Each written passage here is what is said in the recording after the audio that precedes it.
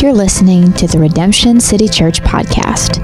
To learn more about Redemption City Church, visit us online at rccbaltimore.org. Today's message comes from Pastor Adam Wilson. Well, hey guys, good morning. If you don't know me, my name's Adam, one of the pastors here. Before we start, I want to jump on Megan's plug for watch parties. It has been one of the things I've really noticed is how much personal presence, especially in a worship arena, a worship experience, really matters. The first 3 or 4 weeks, I wasn't getting that. And then we started coming here and doing the live stream here. There's 5 or 6 of us here behind the scenes. And I will say just getting to worship in person, even with just 3 or 4 or 5 people, is incredibly great. So I want to encourage you, if you're comfortable, to sign up for a watch party this week. Space is limited, so make sure you do it. Or space is limited right now. We're gonna keep making spots, but just sign up quick. That's what I'm trying to say.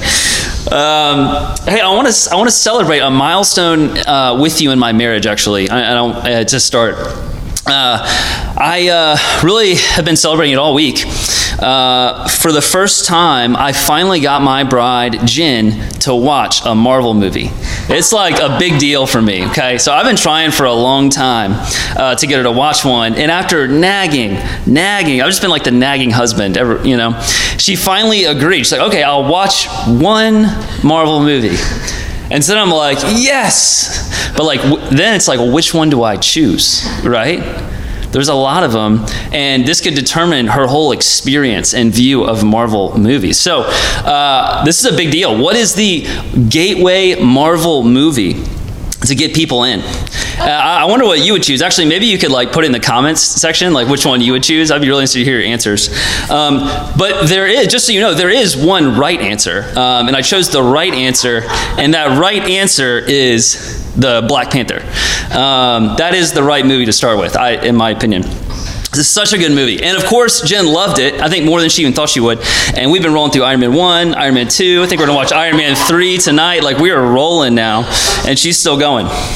And the reason I bring that up is this passage today really reminds me of the core conflict that we find in this passage. The core conflict in Black Panther reminds me of the passage we're studying today.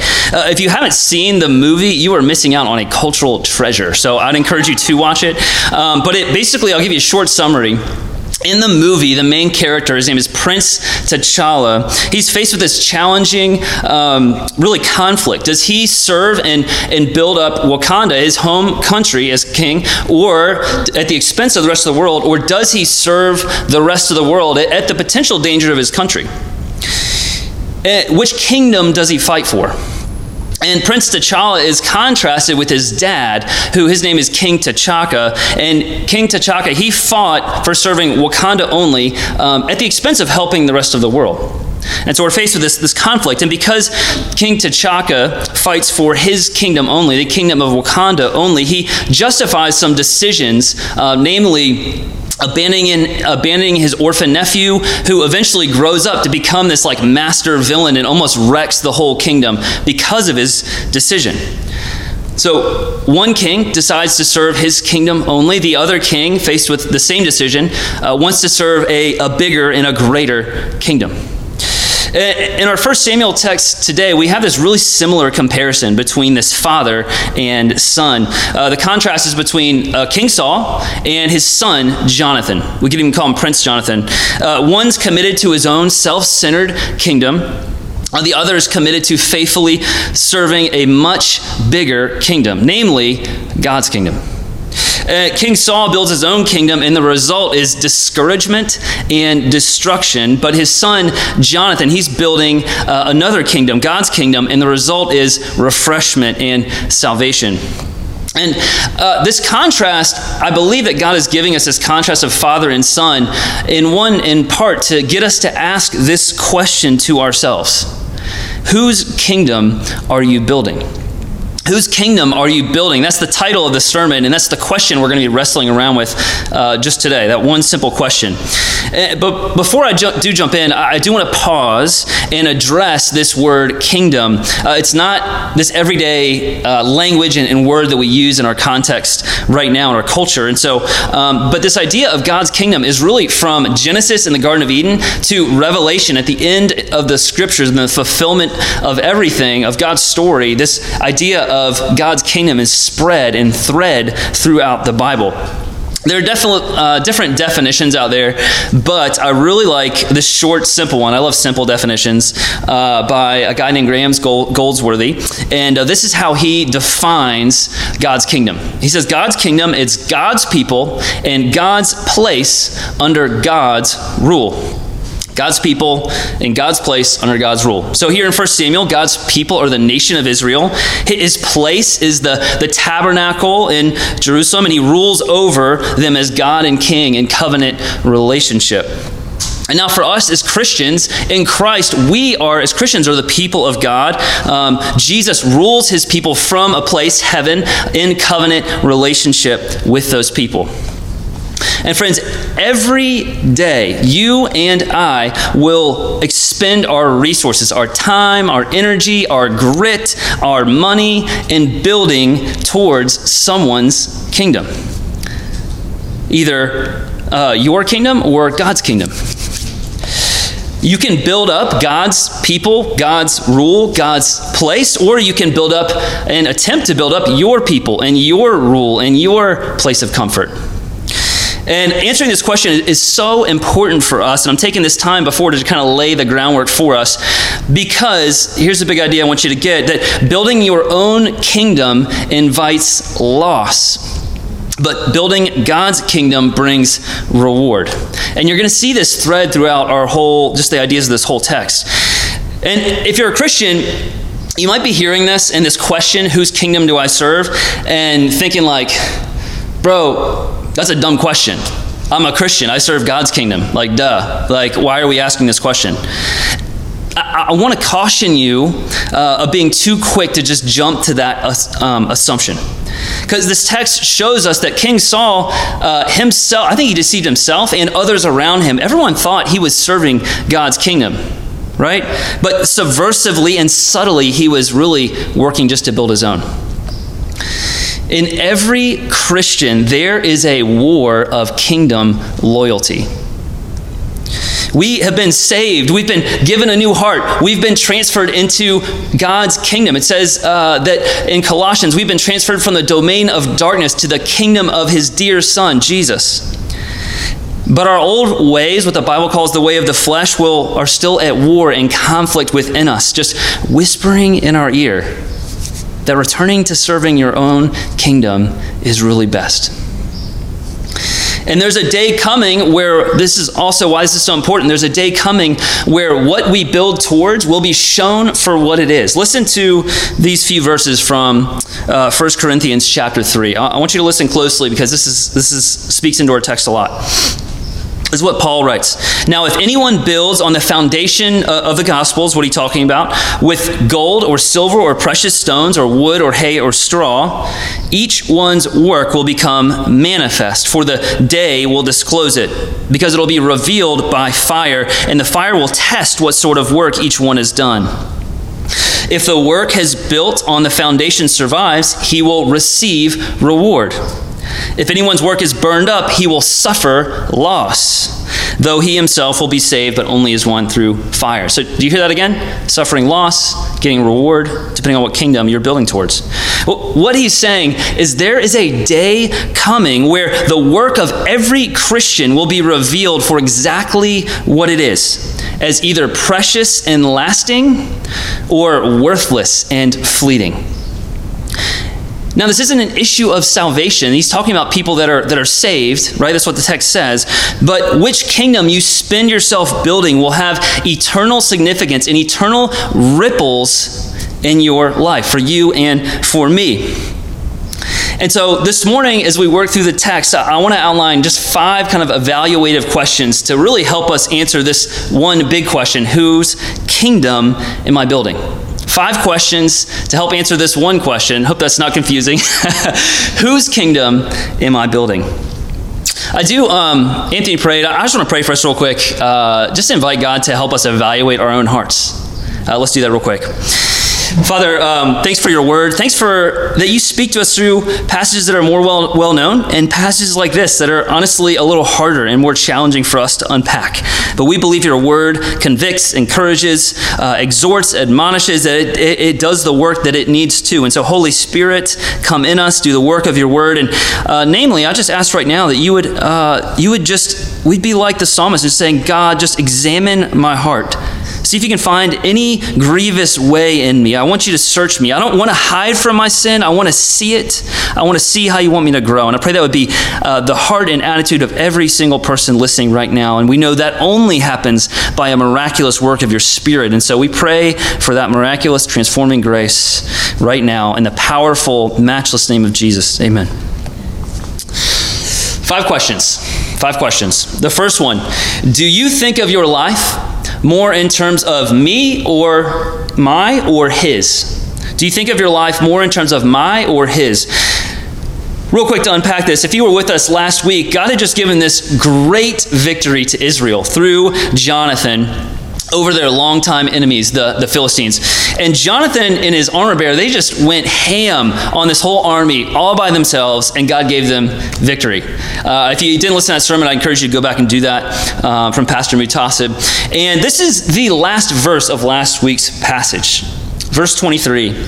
Listen to this. This is the last verse, how they ended. It's a good summary statement. So the Lord saved Israel that day. That was the summary verse, the summary statement. So you get this picture of like, yay, we're saved. God saved us. We won. Like, let's celebrate. Like, that's the attitude that we ended with last week.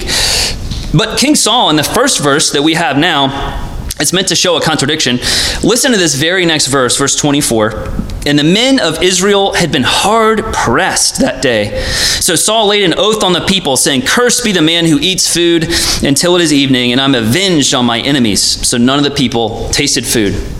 So you got to get this like, yay, it's time to celebrate. It's time to eat food and feast. And Saul's like, no feasting, no eating, no celebrating. We need to, I'm going to keep getting you after this. And most of your Bibles title this section Saul's rash vow. And it's fitting because this is really a dumb move.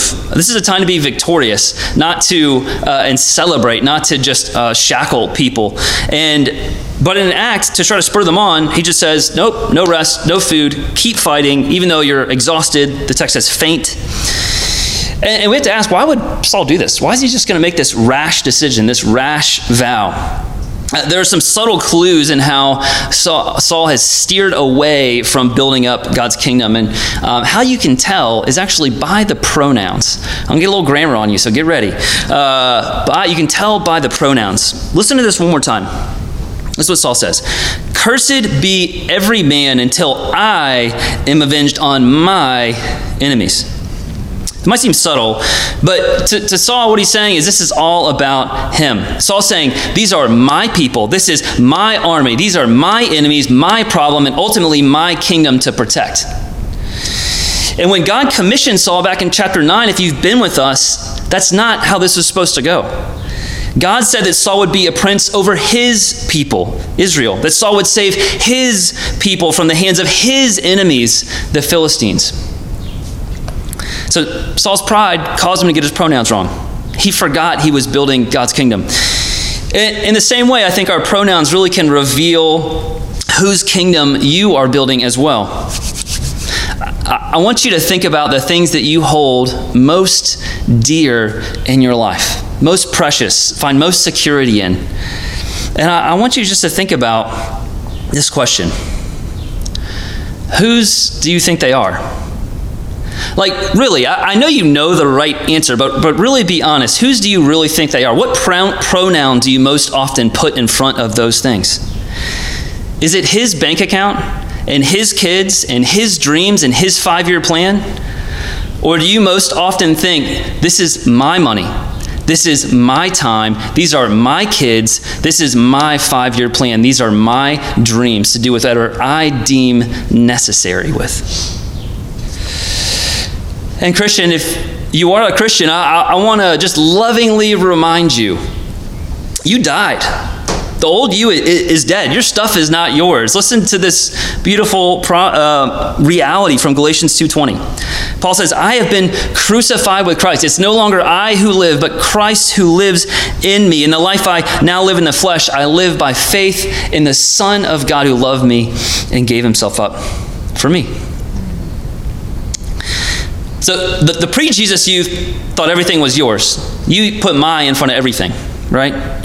But now that Christ is in you, you realize everything is really his. Everything. And if you really know this, it's not burdening. It's actually freeing. Because we are free just to trust and let things enter our life and also leave our life as God sees fit because it's all his. So whether in plenty or scarcity, fullness or hunger, comfort or struggle, we're content. We're free. Because Jesus has given that to us. So when your thinking is consumed more with his over mine, that's a sign that you are building towards God's kingdom and not your own. That's question one. Question two. Are people the goal or the vehicle to your goal? Are people the goal or the vehicle to your goal? So Saul makes this rash oath, and he makes just people even more discouraged and exhausted and aggravated with his oath. They're hungry, tired, and now they are just fearful of this life-threatening command of the king. And Israel comes to this forest, and they come across the ultimate Old Testament fasting temptation, a big honey pot, right, sitting there in the woods. Now, they don't touch the honey because they know they're going to get punished if they taste it. They have some self-control. But Jonathan strolls along, and he sees the honey pot sitting there. And he doesn't know about the oath, right? He doesn't know that his father has said this. So Jonathan's been going Rambo like all day, right? No rest. And he comes across the honey pot. And, of course, what happens to him happened to all of us. We would have done the same thing. Our inner Pooh Bear would have come out and dipped a hand in the honey pot, right? You know you would have. Now, and when he takes it, this is what it says. His eyes became bright. And whenever I hear this, I think of a lot of times when Jen and I go on a date, back BC, before Corona, when we used to go on dates out, we would go to dinner. And man, there were lots of times where I was, anticipate going out. We wouldn't have eaten. I was usually going hungry. We had just had a little bit of stress getting the kids ready for the babysitter. And I'm going out, and man, I'm like probably not the most loving husband. I'm like a little hangry, right? I'm just ready to get the food. I'm sitting down. I'm not asking a lot of questions. I'm probably a little grumbly. And then as soon as I just get a roll with some butter on it and eat it, all of a sudden I like transform. Hey, babe, how's your babe been? Oh, man, I'm so happy to hang out with you. And I picture this in Jonathan too, just this transformation, right? And once the people see him eating, they tell Jonathan, this is what they tell him, dude, you're doomed. Like, your dad said anyone that eats anything is going to die. And listen to Jonathan's reply in verse 29 and 30. He says, my father has troubled the land. See how my eyes have become bright because I tasted a little of this honey. How much better it would be if the people had eaten freely today of the spoil of the enemies that they found. For now the defeat among the Philistines would not have been great, has not been great. So you can see again the contrast of Saul and Jonathan as he openly disagrees with his dad here. So Saul lays this heavy burden on the people to accomplish his own goals, but he's going to exhaust and discourage and expend God's people for his goals. They're vehicles to his success. But Jonathan is the opposite. He shows care for the people. He wants their refreshment. He wants their rest. He's concerned with their well-being. And I want you to ask yourself, which do you find yourself more like? Do you see people around you more as vehicles to accomplish your goals, or are they the goal? Another way to ask this maybe is, are people here to serve you, or are you there to serve people? I want you to think about just some of the biggest overarching well-known commands in the Bible for Christians. One is the Great Commandment, where Jesus says the top two commandments are that you love God and you love your neighbor as yourself. And all the law and the prophets hinge on this. Or the Great Commission, we're meant to go and therefore make disciples of all nations, baptizing them and teaching them. And even you can think about our vision statement as a church. If you don't know it, this is why we exist. Our vision statement says that RCC is a church planting movement fueled by the gospel that reaches Baltimore and cities around the world. And all of these are focused around loving God and loving people. A ferocious love for people is essential to the framework of God's mission for us. You can't take that away and still be on mission for God. And yet, my fear is so often we see people as in the way of our goals, or at best, just check boxes for us for them to comply under our efforts of control for our desired outcome. And to be honest with you, just transparently, this is all too easy to feel this way as a pastor. Especially when I have weeks with stress and lots of meetings and where I am just not focused on my true goal, I start to see people not as the goal, but in the way. Why are these people getting in the way of our church growing? Why are these people in the way with their struggles and problems? Right? And it's so convicting because then God will wake me up and say, dude, they are the goal. Your goal is to love and care for and shepherd and disciple and teach. Not to build something that you just think you're supposed to build with RCC's name on it or something like that. And if you find yourself in church thinking more about what you can get more than what you can give, you might be building the wrong kingdom. If you see your job or your family or your friends, they are to serve your goals, you may be building the wrong kingdom. Because when you use people to accomplish your goals, you'll actually find a depth of intimacy and enjoyment of others to be elusive to you. You will lose the joy and intimacy in those relationships. But if you lay down your lives to serve others, it shows that you're building God's kingdom, and actually you will get the reward of having deep enjoyment and intimacy that you would not otherwise have with people in your life. So that's number 2. Are people the goal or the vehicle to your goal? Question 3. Remember, we're after the ultimate heading question. Whose kingdom do you serve? Third evaluative question. Do you seek God for show? Do you seek God for show? Later in the passage, King Saul decides he wants to keep fighting all night. And Saul says this, he says, "Let us go down after the Philistines by night and plunder them until morning light. Let us not leave a man of them." And they said, "Do whatever seems good to you." But the priest said, "Let us draw near to God here." And Saul inquired of God, "Shall I go down after the Philistines? Will you give them into the hand of Israel?" But he did not answer him that day. So Saul has an agenda. Let's go catch these Philistines. We're going to just take it to them all night and fight them until there's no more. So he's basically walking out the door to give the orders, and at last minute, the last second, really, the priest comes in and is like, "Hey, Saul, you forgetting something, man? These are God's people, God's mission, God's enemies. Maybe you should just inquire of him. Maybe you should pray about it, just see if that's what he wants you to do." And you picture Saul, I imagine Saul just being, "Oh yeah, I was about to do that, man. Thanks for the reminder. Yeah, let's definitely do that. Let's come here and seek God together." But really, we know what's going on. He's seeking God for show. And we can be critical here, but we all do this in different ways. We plan and plan and plan, and we make a decision, and then at the last minute, stick a Jesus-approved sticker and a prayer and a Bible verse on there, and we're good to go, right? And this is evidence that our interest in God is primarily for him to bless us, or even heed to our direction of our kingdom. And I've seen this just as an example. I've seen this a lot in people's decisions to move. They answer all the important questions, right? Does the job pay enough? Where can I get a house or an apartment? What's the school system like? Is there a Target, a Trader Joe's, and a Chick-fil-A all within a 2-mile radius? And then after figuring out all the important answers, with their minds already made up, then we come to God and say, "God, what do you want me to do? I'll do anything. I'll do whatever you want." But in reality, you just already have your mind made up. They aren't listening. They just want a Jesus-approved sticker on the plans they've already made. One other way to helpfully think about this question is to think about if you seek God for show, is to think about your secret life. What I mean by that is when no one else is watching. Jesus talks about this a lot in Matthew 6. But he says, hey, you should look at your spiritual life and look what it's like when no one else is watching.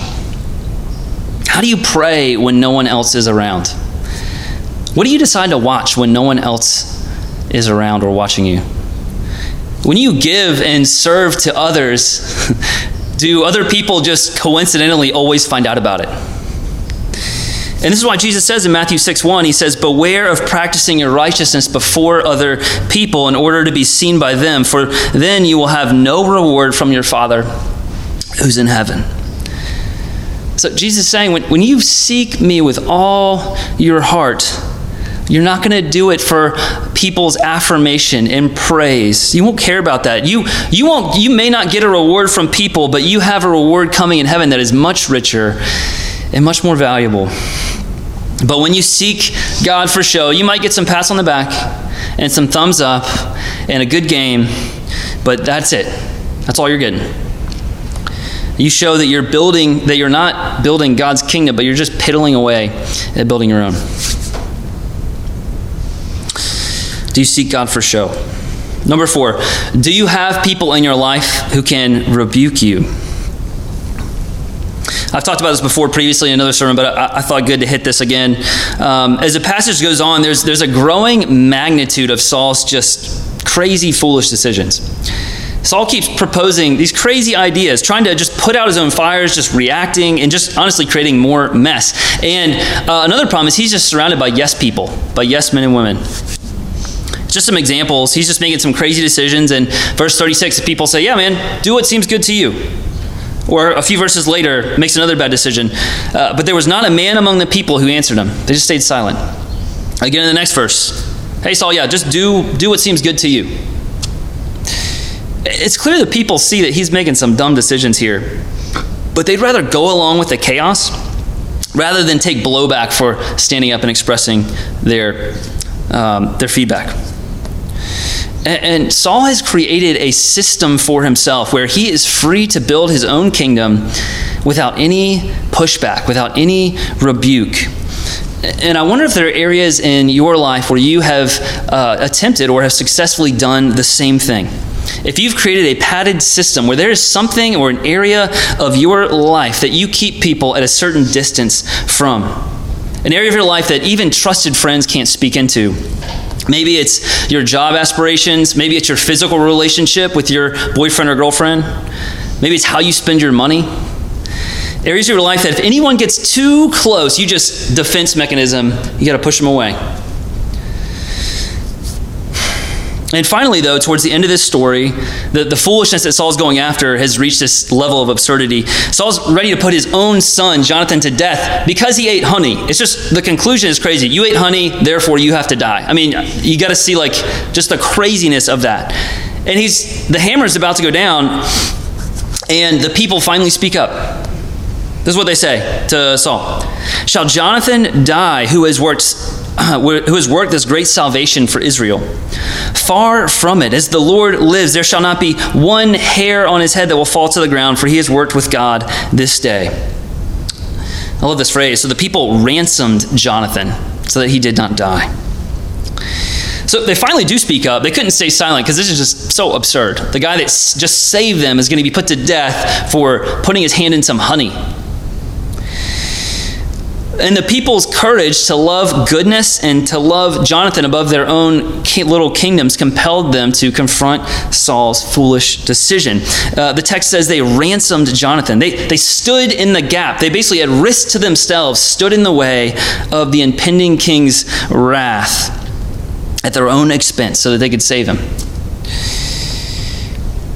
And when you invite others in to examine your life and your standards, you show that you want God's kingdom more than your own. I want people like that in my life, and I want to be that kind of person for other people. That even at the cost and the expense of myself or themselves, they love me enough to rebuke me, to confront me. Last question, number 5. Do you value what God or what history says about you? Let me explain this. So Saul's reign came to an end. His kingship's already been rejected by God. Actually, in verse 13, or in chapter 13, God has said, Saul, you're not going to be king anymore. Your reign is coming to an end. I'm going to cut off your heritage. No more of your sons will be kings. You're done, man. And we see Saul going off the rails more and more. But the end of this section of 1 Samuel, we get a summary of Saul's life that's kind of weird. It's really positive, and it's strange. Let me read it for you again. It's just verses 47 and 48. When Saul had taken the kingship over Israel, he fought against all his enemies on every side, against Moab, against the Ammonites, against Edom, against the kings of Zobah, and against the Philistines. Wherever he turned, he routed them. And he did valiantly and struck the Amalekites and delivered Israel out of the hands of those who plundered them. Just imagine you read only this about Saul's life. Honestly, I think you and I would be like, man, pretty good job, right? Fought against your enemies, valiant, always won, delivered God's people, expanded territory. That's probably seems like a life pretty well lived to me. So why are there two different pictures here? Why is there this positive picture, but then really this really negative picture alongside it of Saul? It's because there's two ways to view someone's life and legacy, through a human lens or through God's lens. From a human perspective, Saul did a great job. He did what kings during his time were supposed to do. He did it through the lens of history. Saul rocked it out, right? But through a different lens, namely the lens of faithfulness to God's kingdom, Saul failed. I would say miserably. Dale Ralph Davis, he's a commentator around 1 Samuel. He just summarizes it really simply. He says, covenant obedience matters far more than vocational achievement. So Saul achieved a lot in the world's economy, but he experienced loss in God's economy. And right now, there's a common kind of, I would almost say, threat that's made in our culture right now, in our culture wars that are going on right now. It goes something like this. You better go along with X agenda or X belief, because if you don't, you'll be on the wrong side of history. I'm sure you've probably heard something like that. It's an assumption that this argument is saying that the human interpretation of history is the ultimate moral judge that we should abide by. This argument tries to put human opinion interpretation in the judgment seat over and above the God that judges history, Yahweh. And friends, I want to say that many people that find themselves on the right side of humans' interpretation of history will be on the wrong side of God. They may have achieved much in the world's value system, but the whole time they were only looking just to build their own kingdoms, not build God's kingdom. And on the flip side of that, if you are obedient to build God's kingdom, you will make decisions that will put you, in a sense, on the wrong side of humans' interpretation of history. But I want to remind you that doesn't matter. Our ears only long to hear well done from one person, not from history, not from any other people in our life, but only from one voice, from God's voice. We often maintain this fallacy. I do this all the time in our head, that if we follow God with all we have, with all our heart and all our strength and all our mind and everything we have, then we can also be liked and respected and understood and praised by people and by most people and maybe everyone. And I want to remind you that's a fallacy. That's not true. I love what Galatians 1:10 says. Paul says, if I were still trying to please man, I would not be a servant of Christ. If you want to please man, you will not serve Christ. If your actions and your thoughts are constantly driven by humanity or someone's interpretation of you, you can be sure that you are not building God's kingdom. So whose kingdom are you building? Building your own kingdom just invites loss, but building God's kingdom will bring reward, eternal reward. And as we looked at this comparison between Saul and Jonathan, it's a stark contrast, right? Unlike his father, Jonathan is going to continue to lead a model life of a life lived well for God's kingdom for us as we continue through 1 Samuel. But as we continue, we're also going to see that Jonathan's life is a tragedy in a certain sense. This dude is true king material in a lot of ways more than his dad. He should be the king, right? Because I think he could do a good job. But Jonathan's life doesn't turn out as we expect it would. He ends up passed over for the kingship, and he ends up dying alongside his father under death of punishment. And this really leads us to ask, this is a contradiction. How can Jonathan's life just turn out this way? A guy that has faithfully served God, built up his kingdom, have such a tragic ending to his life. And I honestly, even right now in this season, find ourselves asking these hard questions about ourselves or people around us. We see sickness and death and struggle and abandonment in the lives of people that seem to be serving and running after Jesus, and just ask, like, why? Isn't this a contradiction? And I'll remind you that it's not. I love what Dale Ralph Davis says about Jonathan's life in light of it being a tragedy or a seeming tragedy. That's what he says. He says, the kingdom was not Saul's or Jonathan's. It was Yahweh's kingdom. For Jonathan, then, the kingdom was not his to seize, not his to rule, but his to serve. Listen to this. Maybe a tragic life isn't tragic if it's lived in fidelity to what Christ asked of us in the circumstances that he gives us. So in our view, Jonathan's life could be a tragic and end in tragedy, but in God's view, it's a life well lived for God's kingdom. He seeks to build God's kingdom in whatever role he's given. Faithfulness in building God's kingdom is not in demanding a set of circumstances of blessing, but saying, God, I'm about your rule, I'm about your fame, I'm about your people and your mission. No matter what role, no matter what happens to me, no matter what you want to do, that's what I'm about. And friends, that is not a tragedy no matter what happens. I know a lot of you are experiencing circumstances that seem traumatic or just hard right now.